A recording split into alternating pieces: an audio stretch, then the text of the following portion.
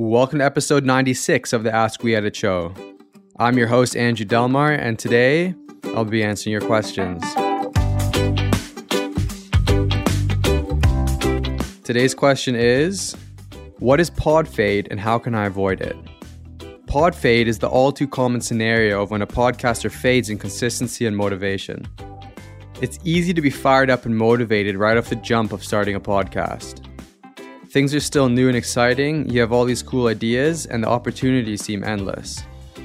Then, as you go on, things start to get a bit stale, you aren't seeing the results as quickly as you expected, and things overall might not be going as planned. You let one release day go by without publishing, then 2 and 3, all of a sudden your podcast is dead and you're burnt out. This is pod fade, and it hits a good number of podcasters. Luckily, there are some things you can do to protect yourself from pod fade. Firstly, you can focus more on time management. If you're running out of time, outsourcing some of the process, like editing and publishing, can help in freeing up time for yourself and saving your sanity. Second, adequate prep work will make recording so much easier, but will also save time in post-production.